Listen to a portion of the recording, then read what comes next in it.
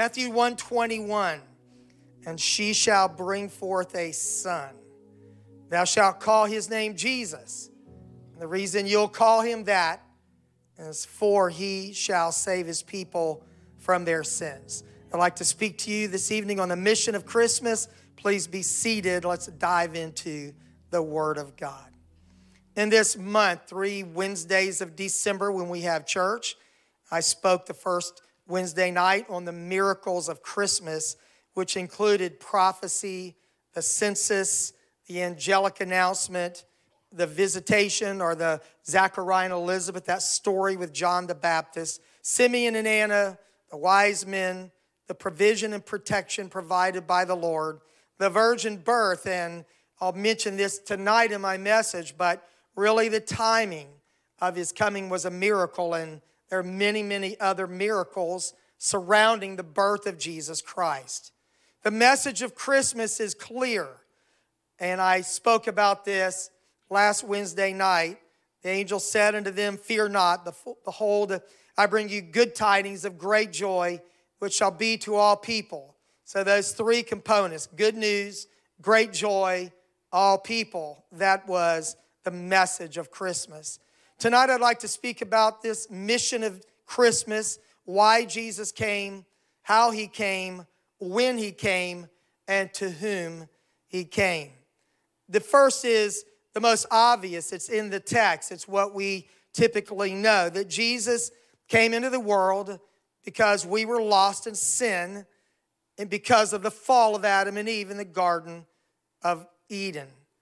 Romans 5:12 said, "Wherefore as by one man sin entered into the world, and death by sin. And so death passed upon all men, and for that all have sinned." When Gabriel came to Joseph to make this announcement, I want to look at the entire passage of Matthew 1, starting in verse 18. Now, the birth of Jesus Christ was on this wise. And let me pause to say, in Matthew, a more slanted writing toward a Jewish Christian audience, and so all the prophecies, 40 direct references or 60 references, 40 quotes, and it was because the scripture was being fulfilled. Matthew wanted to make sure that every Jewish person knew that Jesus Christ was the Son of God according to the flesh. So Matthew is going to take that angle, and now we have him speaking to Jesus. Now, the birth of Jesus Christ was on this wise. When as his mother Mary was espoused to Joseph, before they came together, she was found with child of the Holy Ghost. Then Joseph, her husband, and we know that they are betrothed, but their marriage has not been consummated. That was more serious than an engagement in our culture. It was contractual. It had to be broken officially. You couldn't just send a text message and break up. If you were betrothed, it was more serious than that. Joseph, her husband, being a just man, not willing to make her a public example, was minded to put her away privily or privately. But while he thought on these things, here's a case for not being hasty or rash when making serious decisions. He thought about it. He gave God time to speak to him about it. While he thought on these things, the angel of the Lord appeared unto him in a dream, saying, "Joseph, thou son of David." We see this reinforcement that he's of the lineage of David. "Fear not to take unto thee Mary, thy wife, for that which is conceived in her is of the Holy Ghost. And she shall bring forth a son, and thou shalt call his name Jesus, for he shall save his people from their sins." The mission of Christmas, to save people from their sins. But then Matthew tells us, now all this was done that it might be fulfilled, which was spoken of the Lord by the prophet, saying, "Behold, a virgin," not just a young woman, but a young pure woman, a virgin shall be with child and shall bring forth a son. And they shall call his name Emmanuel, which being interpreted is God with us. So Matthew interprets, gives us what Emmanuel means. Then Joseph, being raised from sleep, did as the angel of the Lord had bidden him, and took unto him his wife, and knew her not, did not consummate the marriage till she had brought forth her firstborn son, and she called his name Jesus. This is not part of my Bible study. There are some people that believe in the perpetual virginity of Mary. But Mary and Joseph went on to have at least 4 boys and at least 2 girls. The 4 sons are named. Sisters are referred to. We know there's more than one. It's plural. So Joseph and Mary went on to have a family, but Jesus is born of God. Amen. Now, I want to make an observation tonight in a practical way. As I was studying through this, Joseph had no biological connection to Jesus. In one sense, the Lord did not need a father. He was the father. Did not need Joseph. The Lord could have appeared to Mary only, but he made Joseph part of the plan. Joseph would be the husband of Mary, the stepfather of Jesus. Joseph was the head of the home, and God would not consider leaving him in the dark. This is what struck me today, that he didn't just speak to Mary through Gabriel, and Mary tried to convince Joseph, but God believes in order. He created authority and order in the home. So he goes to the head of this home, doesn't leave Joseph in the dark. And we know that Joseph needed to hear from God about the role he would play, because he was minded to put her away privately as opposed to publicly humiliating her. So I want to say something practically to our families, that we must understand the wisdom of God that he created in the family structure. Parents should not leave the other parent out. Specifically, wives, don't leave fathers in the dark. Don't protect your kids from their fathers or hide information from them. Now, I know there are single parent homes, and we always understand that. You need the father's involvement. He has a right to be in the conversation, and you're not wise to ignore the principles of the Bible. There are consequences for disobedience and taking things into your own hands. And God Almighty respected the institution that he created, a marriage, and Joseph, and makes him part of this story. And to my knowledge, I've never spoken about that, but it struck me strongly today as I was going through this passage. So Jesus came to save us from our sins. That's why he came. From before the fall in Eden, there was a plan. And in the garden, after sin, when the Lord curses the serpent, he says to him, and I will put enmity between thee and the woman, between thy seed and her seed. It shall bruise thy head, and thou shalt bruise his heel. There's a prophecy in Genesis 3:15 that a descendant of the woman would crush the serpent, that one day a Messiah would come. Amen. And then God, in the Garden of Eden, shed blood to cover the sin of Adam and Eve. Genesis 3:21. Adam also to his wife did the Lord God make coats of skins and clothe them. You cannot make a coat of skins without killing the animal that wore the coat. So God offered the first blood sacrifices and then covered Adam and Eve with the covering that he provided for them, not their man-made covering of fig leaves. So God in the beginning institutes blood sacrifice, what would be like an atonement or satisfying the wrath of God, and that we are clothed with the righteousness of God. All the way back to Genesis, God is laying out his plan to let us know why he would come. Now, you can fast forward through the Old Testament, but it is stained with the blood of sacrifices. The sacrificial system we know culminated with the death of Jesus Christ. Jesus died once for all. In Hebrews chapter 10, verses 4 through 14, these verses will not be on the screen. The Bible said it is not possible for the blood of bulls and goats could take away sins. Therefore, when he came into the world, speaking of Jesus, he said, sacrifice and offering you did not desire, but a body you have prepared me. In burnt offerings and sacrifices for sin you had no pleasure. Then I said, behold, I have come. In the volume of the book it is written of me to do your will, O God. I'll speak about this a little bit later. but Jesus Christ came to die to do the will of Almighty God, saying sacrifices and offering, burnt offerings and offerings for sin, you did not desire, nor had no pleasure in them which are offered according to the law. Then he said, behold, I have come to do your will, O God. He says it again. He takes away the first covenant, that he may establish the second. By that will we have been sanctified through the offering of the body of Jesus Christ once for all. I thank God that we know why he came, to take away the sins of the world. And the writer of Hebrews goes on to say that priests that minister daily, offering sacrifices that can never take away sins. But Jesus Christ did, waiting until his enemies become his footstool, and we have been perfected forever by the sacrifice of Jesus Christ.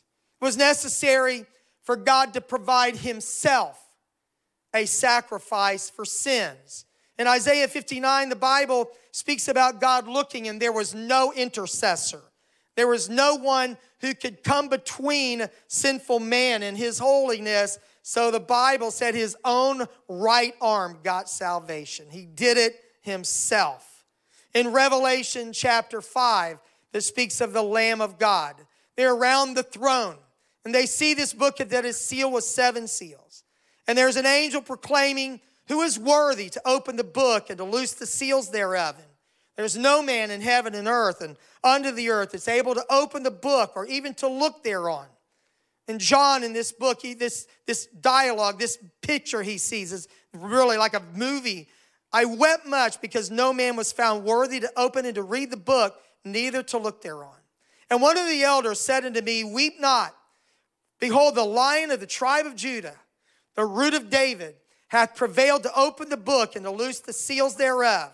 And I beheld in the midst of the throne one of 4 beasts, and in the midst of the elders stood a lamb as it had been slain, having 7 horns and 7 eyes, which are the 7 spirits of God sent forth into all the earth. And he came and took the book out of the right hand of him that sat on the throne. We're seeing the mediatorial role of Jesus Christ. There's one God and one mediator between God and man, the man Christ Jesus. So this figurative, he takes this book as this perfect sacrificial lamb. Amen. And when they had taken the book, the 4 beasts and 24 elders fell down before the Lamb, having every one of them harps and golden vials full of odors, which are the prayers of the saints. And they sung a new song, saying, thou art worthy to take the book and to open the seals thereof, for thou wast slain and hast redeemed us to God by thy blood out of every kindred and tongue and people and nation, and has made us kings and made us unto God kings and priests, and we shall reign on the earth. The purpose of the mission, the purpose of Jesus Christ coming to earth, you may hear the word, the incarnation, God becoming flesh, is to save people from their sins. Paul expressed it like this in 1 Timothy chapter 1, verse 15. This is a faithful saying. Several of Paul's faithful sayings, and worthy of all acceptation, that Christ Jesus came into the world to save sinners, of whom I am chief. And I include the next verse on purpose. Howbeit for this cause, Paul said, I obtain mercy, that in me first Jesus Christ might show forth all long suffering for a pattern to them which should hereafter believe on him to life everlasting. In other words, Paul said, I'm the greatest sinner, the chief of sinners. If he can save me, he can save anyone. I'm the pattern. And anyone else can find forgiveness by the blood of Jesus Christ. That is why he came. In Luke 19:10, Jesus, this is a story of Nicodemus, pardon me, not Nicodemus, Zacchaeus, for the Son of Man is come to seek and to save that which is lost. That's what happens when you don't put the context in your notes. That's why he came. In Luke 15, the really religious people were very upset that Jesus ate with sinners and tax collectors, that he hung out with ungodly people. And so in response to what they thought, he must not be very spiritual to either discern who these people are or to associate with them, because certainly if God is holy, he never hangs out with bad people. And so Jesus tells these three stories of the lost sheep, the lost coin, and the lost son. And then he says this more than once, but in Luke 15:7, I say to you that likewise joy shall be in heaven over one sinner that repents more than over 99 just persons which need no repentance. This is the mission of Christmas, that lost people could be saved. But I want to go into a few other facets or aspects of the coming of Jesus Christ in this mission. And that is, the second point is how he came. God came into earth as a man. 1 Timothy 2:5. I mentioned this verse earlier. For there is one God and one mediator between God and men, the man Christ Jesus, who gave himself a ransom for all to be testified in due time. So I want you to see that the way he came was a way of suffering, of humility, of humanity. Amen. 2 Corinthians 8:9. For you know the grace of our Lord Jesus Christ, that though he was rich, yet for our sakes he became poor, that ye through his poverty might be rich. God in the highest came to earth in the lowest. Amen. It's interesting that while God owns everything, right? A cattle on 1,000 hills. And if he was hungry, he would not ask us. The earth is his and the fullness thereof. But in the days of his flesh, Jesus Christ owned almost nothing. In Matthew 8, there was a man who wanted to follow him, a certain scribe. And Jesus told him, the foxes have holes, the birds of the air have their nests, but the Son of Man doesn't even have a place to lay his head. He borrowed. He was not a man of means in this earth. Philippians 2:5 speaks about how he came, this condescension. If you ever knew the song, How I Love Him, How I Adore Him, the great creator became my Savior. What condescension bringing us redemption. Well, Philippians 2:5 talks about this. Let this mind of humility, be in you, which also is in Christ Jesus, who being in the form of God, thought it not robbery to be equal with God, but made himself of no reputation. His mission was to save people. But in that mission, he came as humble and lowly as you could fathom. He made himself of no reputation, took upon himself the form of a servant, and was made in the likeness of men. And being found in fashion as a man, he humbled himself and became obedient unto death, even the death of the cross. At the time of his crucifixion, he takes Peter, James, and John aside in the Garden of Gethsemane, Matthew 26. He's very sorrowful and heavy, and he prays, if it's possible, let this cup of suffering, death, and becoming sin pass from me. I think it's the whole package of everything Calvary meant. Nevertheless, not as I will, but as thou wilt. I read from Hebrews earlier that twice there in the volume of the book it is written, I have come to do thy will, O God. He came in the lowest possible form of humanity. The disciples slept. He prayed again 3 times. The Bible said he prays this prayer, I will do the will of God at any cost. When Isaiah looks ahead, Isaiah 53, this chapter of the suffering servant. He was oppressed and he was afflicted, yet he opened not his mouth. He is brought as a lamb to the slaughter, and as a sheep before her shearers is dumb, so he openeth not his mouth. Hebrews 2 speaks of him that he did not take on him the nature of angels, but he took on him the seed of Abraham. It behooved him to be made like unto his brethren. He chose not just to come and save us, but to be like us, to feel what we feel and experience every experience of life as a human being. And the reason Hebrews says he did that, Hebrews 2:17, so that he might be a merciful and faithful high priest in things pertaining to God, to make reconciliation for the sins of the people. For in that he himself has suffered, being tempted, he is able also to help, or the King James says, succor them that are tempted.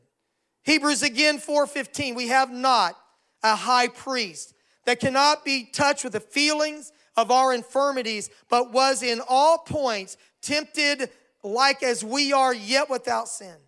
And because he came like that, he tells us, let us therefore come boldly into the throne of grace, that we may obtain mercy and find grace to help in time of need. The mission of Christmas was that Jesus Christ came to save sinners, but to show his love for us. He didn't just come into the world, but he came like us to Bethlehem, to a manger, to a poverty-stricken young couple. He came like that, humbly, serving, lowly, dying, feeling our infirmities. That was the mission of Christmas. He also came in the fullness of time. It is amazing. You know, there's people who say, I guess there's a song, right? He may not come when you want him, but he'll be there right on time.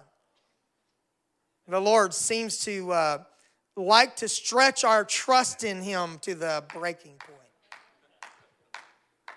Remember, Saul was waiting on Samuel. Samuel didn't come at the appointed time. At least from Saul's perspective, he didn't come early in that morning, that last day, seventh day, I believe. So he offered sacrifice, was presumptuous, entered into an office that did not belong to him. God seems to do that. But Galatians 4:4. But when the fullness of the time was come, God sent forth his son, made of a woman, made under the law.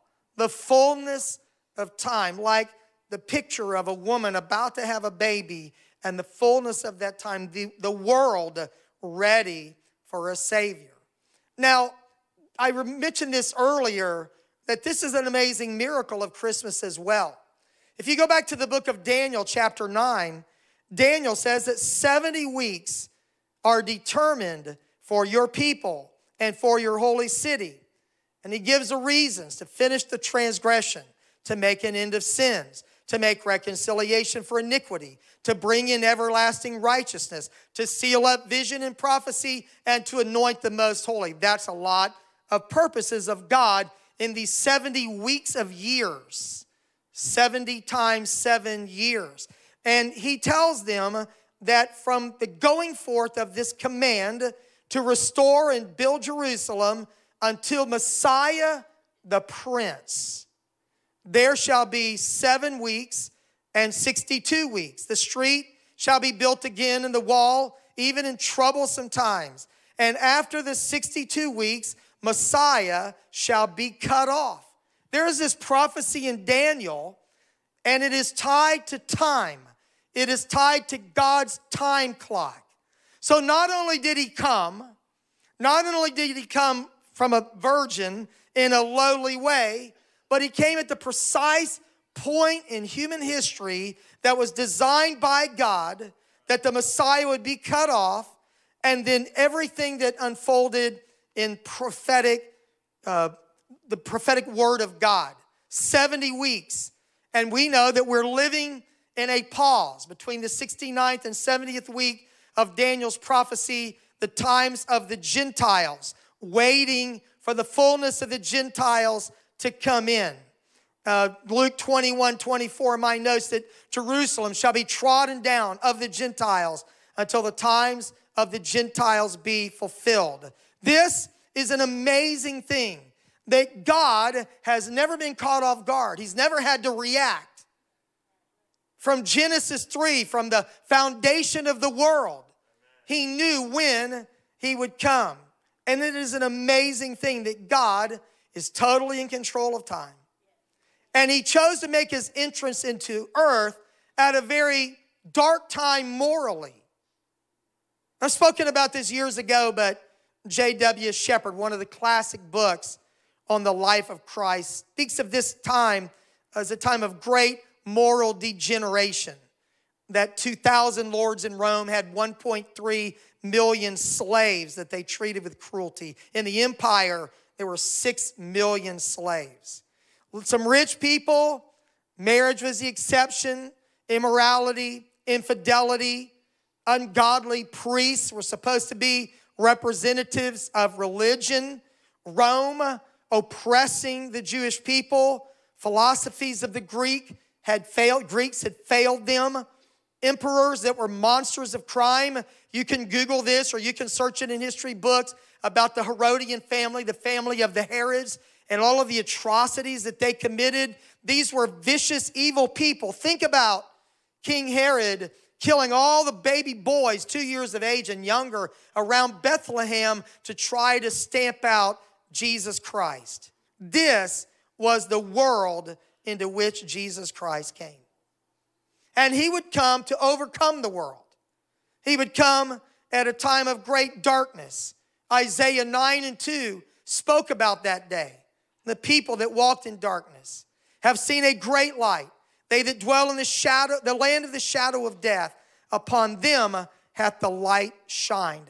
The writer Matthew quoted Isaiah in Matthew 4. The people which sat in darkness saw a great light. From that time, he said, Jesus began to preach, repent, for the kingdom of heaven is at hand. Jesus came into the darkness to be the light of the world. John 1:5, and the light shined in the darkness, and the darkness comprehended it not. In the fullness of time, Jesus Christ came to save us from our sins.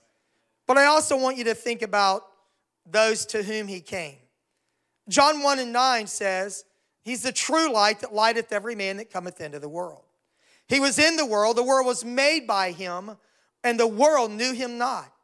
He came to his own, and his own received him not.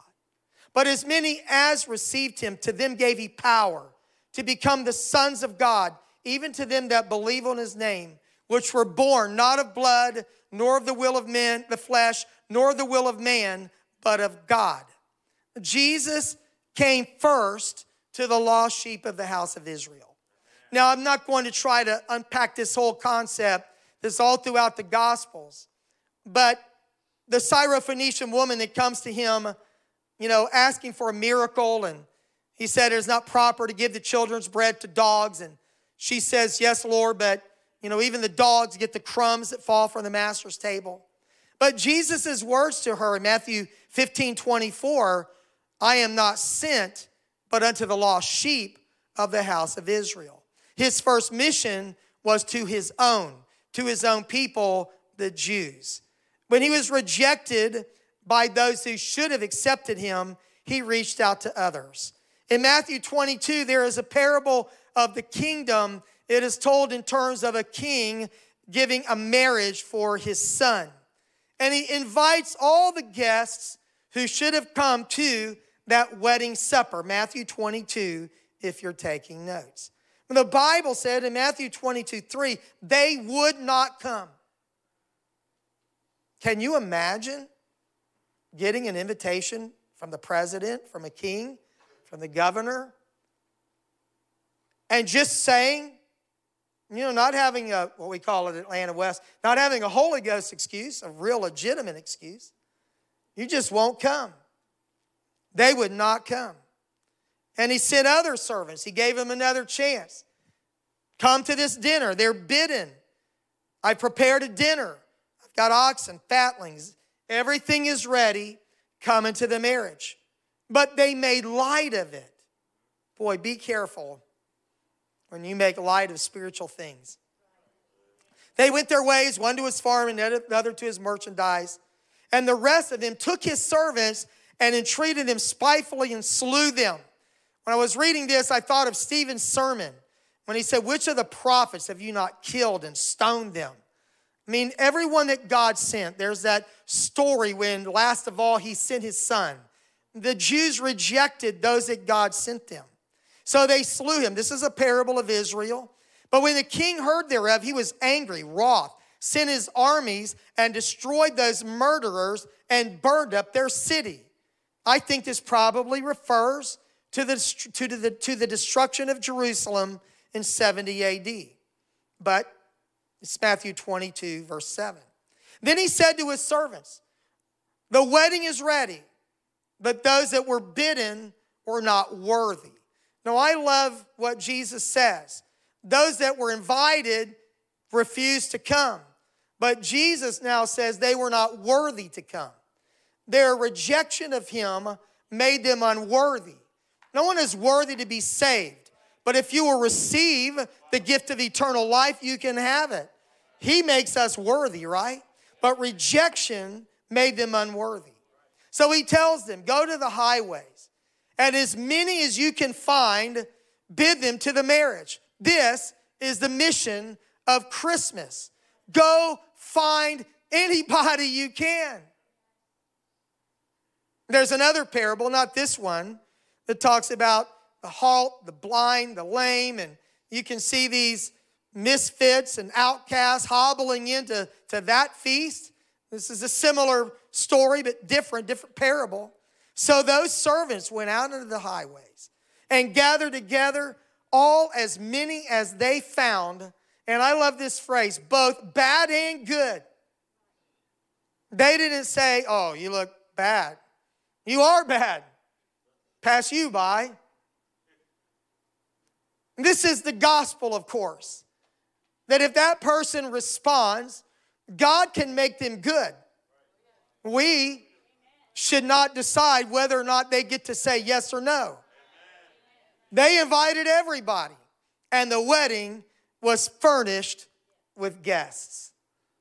In John 10:16, Jesus said, and other sheep I have, which are not of this fold.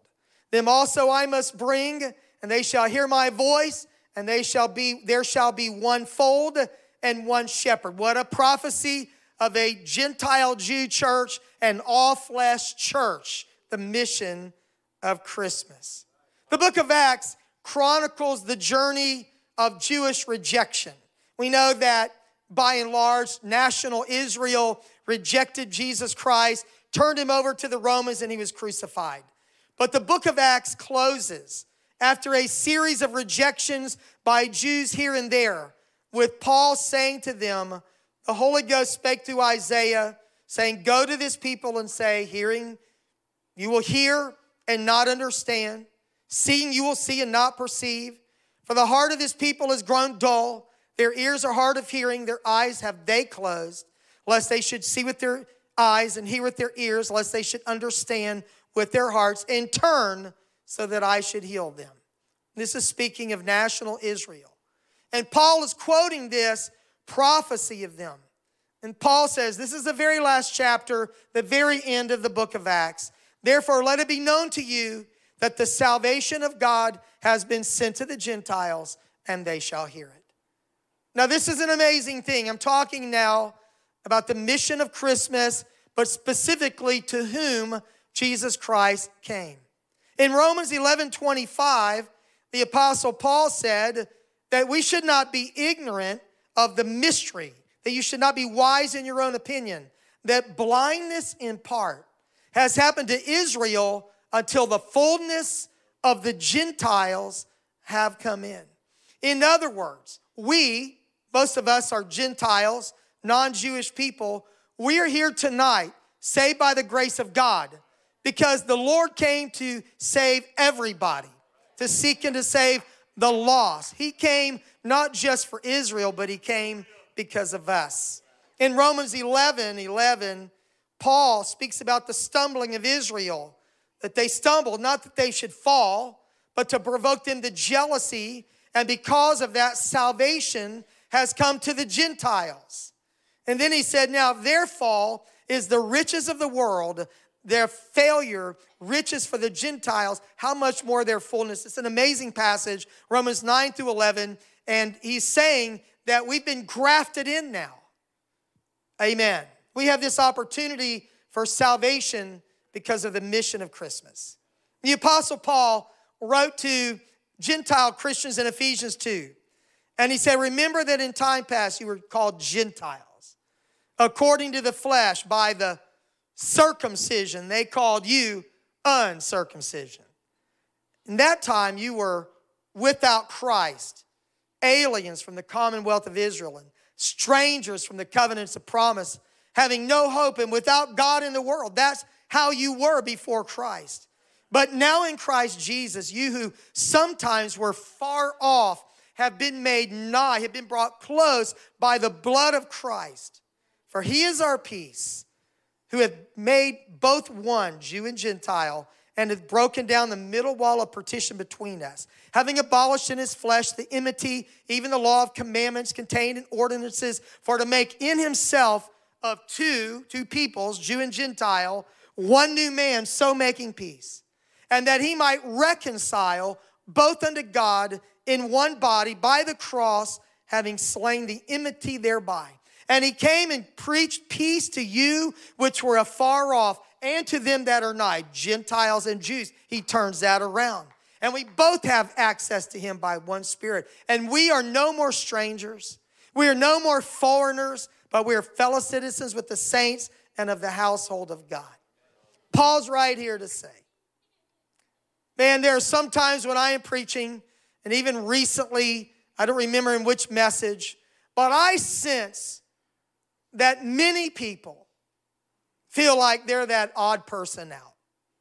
Nobody understands really who they are, what they feel, what they're going through. I know that Satan is an accuser, that most people feel unworthy, and without the blood of Christ we are. Beat ourselves up. But I thank God that by his blood, I've been brought close to God. Amen? That I've been made worthy by his sacrificial death. That is the mission of Christmas. And it is not based on my righteousness or worthiness, not anything that I bring to the table except my will in repentance, confessing and forsaking my sins. And it is the blood of Christ that saved me and made me worthy to stand in the presence of God. Amen. The Christmas story demonstrates the scope of God's reach. He came to lower class shepherds, and he came to upper class Gentile wise men. You know, the star and the journey and gold, frankincense, and myrrh and all of that. This old man Simeon and this old widow Anna who come into the story at his dedication. God had the entire spectrum of society in mind when he came. In his ministry, he reached all classes and all cultures, from fishermen to tax collectors, from religious people like Nicodemus and Joseph of Arimathea and the rich young ruler that he reached for, to immoral people like the woman at the well, like the woman caught in adultery. He came for diseased and infirm people like the rich man's son, Peter's mother-in-law, the paralytic, the cripple at Bethesda, the man with the withered hand, the man born blind, Bartimaeus the blind man, the deaf and the dumb man that heard, a young boy with epilepsy. He came for sick people like that.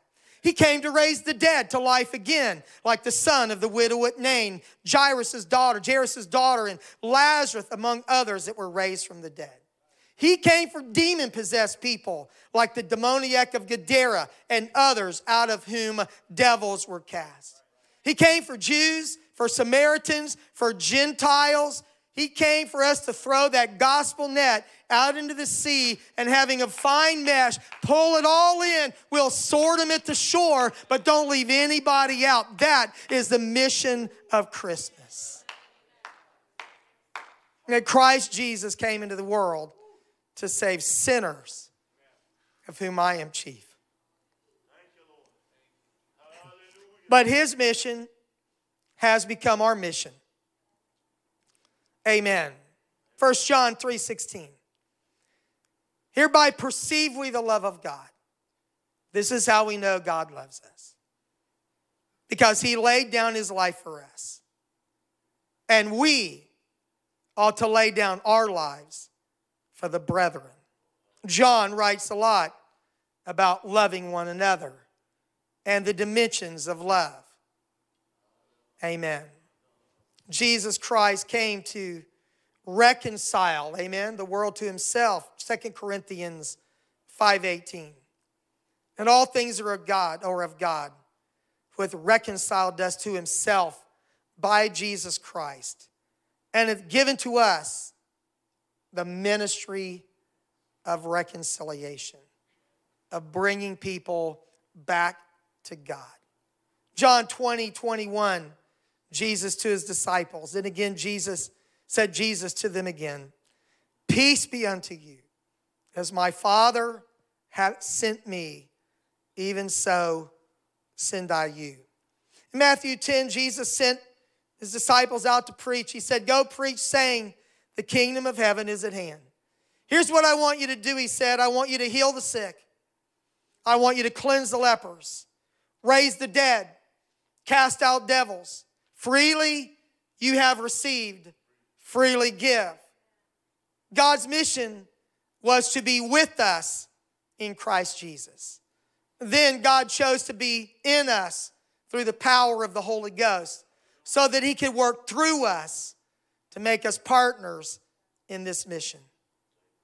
And then I want to pause and ponder just for a moment that the mission of Christmas was that Christ Jesus came into the world to save me.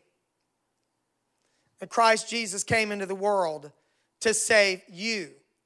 The Apostle Paul wrote to the church in Colossae, Colossians 1:21.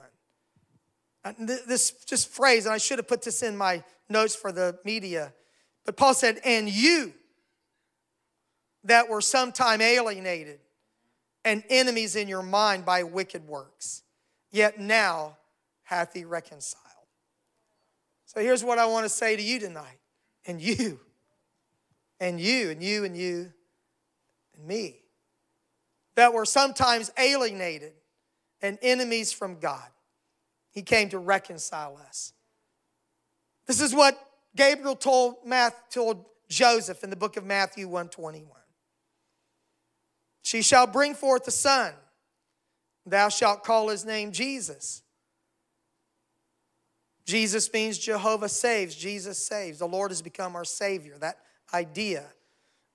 Joshua saved us from our enemies. Jesus will save us from our sins. The name Jesus is the Savior, the Lord our Savior. Call his name Jesus, for he shall save his people from their sins. And 1 Timothy 1:15, as you're standing, please. 1 Timothy 1:15. This is a faithful saying and worthy of all acceptation, that Christ Jesus came into the world to save sinners, of whom I am chief. So tonight, while I think we all understand his mission and our mission, that his mission is our mission, tonight I really felt to end this Bible study by reminding you that you were his mission. That he did all of this for you because he loves you. Even when you were dead in sins. Even when you and I were unworthy. And that is the mission